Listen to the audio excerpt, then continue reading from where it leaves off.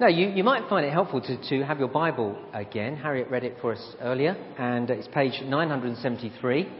So if you'd like to turn it open, we're going to have a little look at the Bible again now, asking this question: what is our greatest need? Wouldn't it have been amazing, boys and girls and mums and dads and adults, wouldn't it have been amazing to have been able to see the things that Jesus did and hear him teach the things that he taught, and even be able to see the way that he lived his life? It would be amazing. I wish I was there. That's what some people say to me. I wish I was there. And so through the summer, some of you will have been away, but through the summer we've been looking at Matthew's Gospel, chapters 8 and 9, saying, I wish I was there. Just like when you go on holiday and you send a postcard, I wish you were here. I wish you were here with me. Although, as Philip Hacking said, when he was on holiday, he never sent a postcard saying that, because he was always pleased to be away from everybody. But anyway, that's the sort of thing you say, isn't it? I wish you were here. And as I said a few weeks back, my brother sent a card to me once. You know how you say, wish you were here, weather nice, wish you were here. My brother sent me a card. Some of you will have heard me say this a couple of weeks ago. And on it he said, weather here, wish you were nice. Anyway, that's sort of... Anyway, I wish you were... It would have been amazing, wouldn't it, to have been there when Jesus was... And some people say, I could believe if only I'd been there and seen it with my own eyes. And that's the reason they don't believe. But you see, Matthew writes his gospel so that we who weren't there, because we can't all have been born at the same time in the same place, so that those of us who weren't born at the right time in the right place can still believe. He writes it down so that we can know. And so over these last weeks, we've seen these amazing things that Jesus has done. And today we're going to look at Jesus healing this paralysed man, the reading that Harriet read for us just a little bit earlier. Now let me remind you of the story. And let me remind you of the story by using 4 pieces of card. And somebody showed me how to do this years ago, and I've never forgotten it.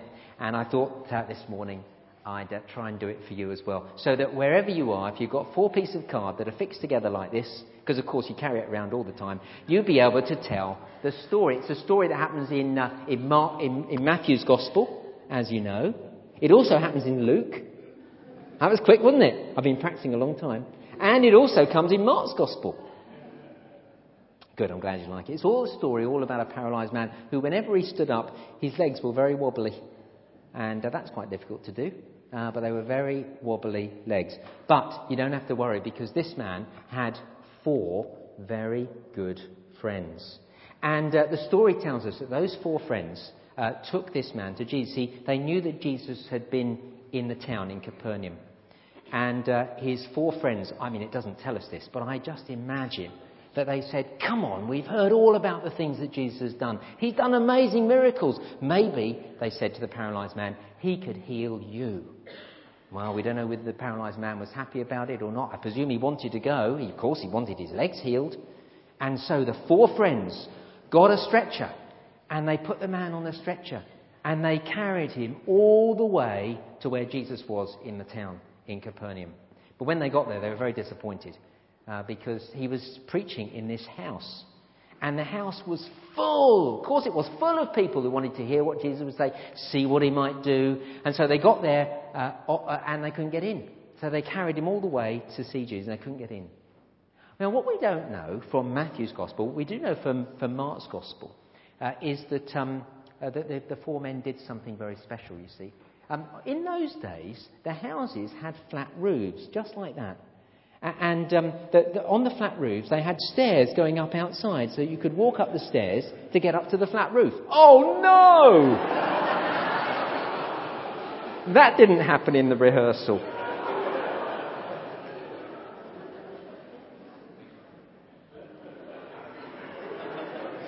Doesn't happen on the BBC either, does it? Anyway, there we are. There was a flat roof and there were stairs on the way up. That's where we were, wasn't it? And so the men carried their friend up the stairs onto the flat roof. And when they got onto the flat roof that Jesus was preaching in underneath, they made a hole. I don't suppose it was a square hole, but you try to do anything else with this and make a hole. It's impossible. But they made a hole and they lowered the man down on his stretcher, down through the hole. Down, down, down until he was lying just before Jesus. There was Jesus preaching to a packed room, and there was the man on his stretcher, lowered down, lying there. Well, the man was lying there. I don't know how he felt. I imagine he felt a bit embarrassed. Everybody was looking at him, looking at Jesus, wondering what would happen next. And Jesus said, "Your sins are forgiven." And then there was a bit of a discussion with the teachers of the law who were there. And then before he knew it, Jesus said to the man, "Get up." And the man did. He got up. He'd never been able to walk for a long, long time. And this time his legs weren't wobbly. They were as firm as anything. And he walked up. And he suddenly realised he didn't need his stretcher anymore. So he folded it up and put it under his arm and walked off. And that's the story. Isn't that an amazing story? 4 pieces of paper. And you can do that story too. Amazing. What an amazing story.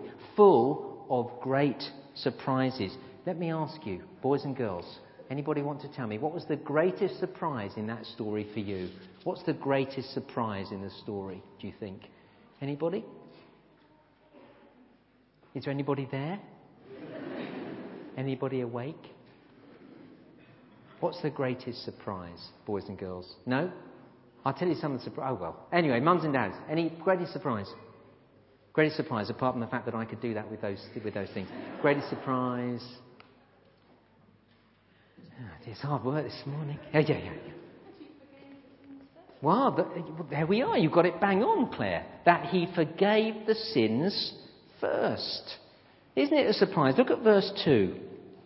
Here's the man lying before him. He's paralysed. Everybody knows what he wants. He wants his legs to be made well. And there he is, lying down in front of Jesus. Some men brought him to him the paralytic lying on a mat. And when Jesus saw their faith, he said to the paralytic, "Take heart, son, your sins are forgiven." And whenever I read this, I always imagine the man looking up at Jesus and saying, "Never mind my sins. What about my pins? It's not my sins I've come to get sorted out. It's my legs. I want you to help me to walk again." It does make you wonder when you read that. Does Jesus really know what he's doing? And then when you read on, you begin to realise that Jesus not only knew what he was doing, he knew what everyone else was doing and thinking. Look at verse 4. See, the teachers of the Lord said in verse 3, "This fellow's blaspheming. He can't forgive sins." And then, knowing their thoughts. Isn't that a surprise? Knowing their thoughts. Jesus said, "Why do you entertain evil thoughts in your hearts?" Knowing their thoughts. Jesus knows our thoughts. Can't hide anything from him. He knows our thoughts. He knows what goes on. And he knows, verse 4, that our thoughts and our hearts are evil.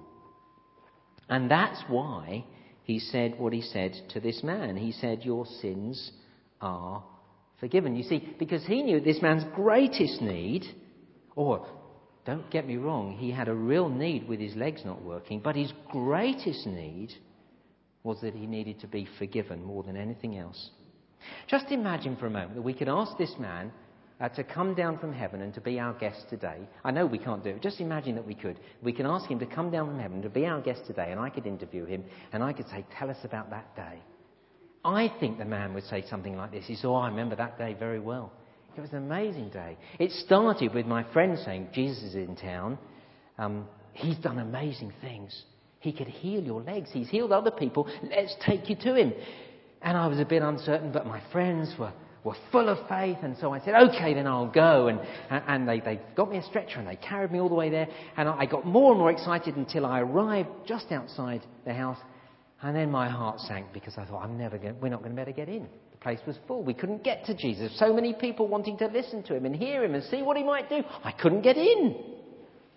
But my friends, full of faith, they never gave up. They saw the stairs outside the house and they carried me up to the stairs. We got to the top. I didn't know what they were going to do next. They started to dig a hole in the roof. They dug a hole big enough to lower me down. I was so embarrassed and frightened, I don't mind telling you, as I went down on that stretcher. And I landed just in front of Jesus. And Jesus looked down at me and I looked up at him. And then Jesus said, "Your sins are forgiven." And I again felt disappointed. I want my legs healed. And he's talking about sins forgiven. And I lay there thinking, why did Jesus do this? And why did I bother coming all this way? And why did my friends go to all this bother to get me here? And then there was a sort of a discussion between Jesus and the teachers of the law. And before I knew it, Jesus said, get up and walk. And suddenly I felt all this power coming into my legs. Power that I hadn't felt for years. And suddenly I got up and I could walk, and I picked up my bed and off I went. And it was amazing. I had 40 years of wonderful life. My life was just normal. I was able to work, and I got married and had children. It was wonderful. And the next 40 years, because of Jesus healing my legs, were fantastic. But now, ladies and gentlemen, now I've been with Jesus for 2,000 years. And where I've been with him in eternity is far better, by far, than anything in this life. It is the most wonderful place in the whole universe. I'm with him. And so now I know that the most important thing that Jesus did for me that day was not to heal my legs, even though that was amazing and wonderful. The most important thing was that he forgave my sin. Well, I imagine that's what he would say, and then I'd say, thank you very much, and then the angels in heaven would take him back to heaven. Isn't that amazing, you see? The most important thing, our biggest need, is to have our sin forgiven and to be put right with God, because it will last for eternity. Whatever other needs we think we might have. But here's the last question, and then we're going to finish and we're going to sing a song and go home. Or go and have coffee and then go home. Here's the question. How do we know that Jesus can do that? Well, look at verse 6. Jesus said to the teachers of the law and to the crowd who were there, that you may know that the Son of Man, that's Jesus' name for himself, that you may know that the Son of Man has authority on earth to forgive sins. He said to the paralytic, get up, take your mat and go home. And then we read that that's exactly what the man did. Do you see the point? He healed the man to prove that he had authority to forgive sins. He showed us that he can really forgive us our sin. It would have been amazing to have been there. I wish I'd been there. But you see, we don't need to be there to benefit from this amazing story. Matthew's written it down for us. And he wants us to ask, no matter how old we are, young or old, boy or girl, whoever we are, he wants us to ask, are my sins forgiven? Am I right with God? Because it is possible through the death of the Lord Jesus, through his cross, to be forgiven. And that's the most important thing ever, the biggest need of all. Let me pray for us, and then we'll sing. Heavenly Father, we thank you very much for your word, the Bible. We thank you that this morning we've heard our greatest need, and each of us will have come with many needs, some physical needs, emotional needs, all sorts of needs, genuine needs, big needs, small needs. But we thank you that the greatest need to be forgiven is met in the Lord Jesus, in his death on the cross, and in his offering forgiveness to us if we come to him in repentance and faith. May it be that all of us, from the youngest in this building to the very oldest, from the newest to the person who's been coming for years, may it be that all of us accept his forgiveness and have that absolute certainty through the death of Jesus that we're going to spend all eternity with you. And we ask it in Jesus' name. Amen.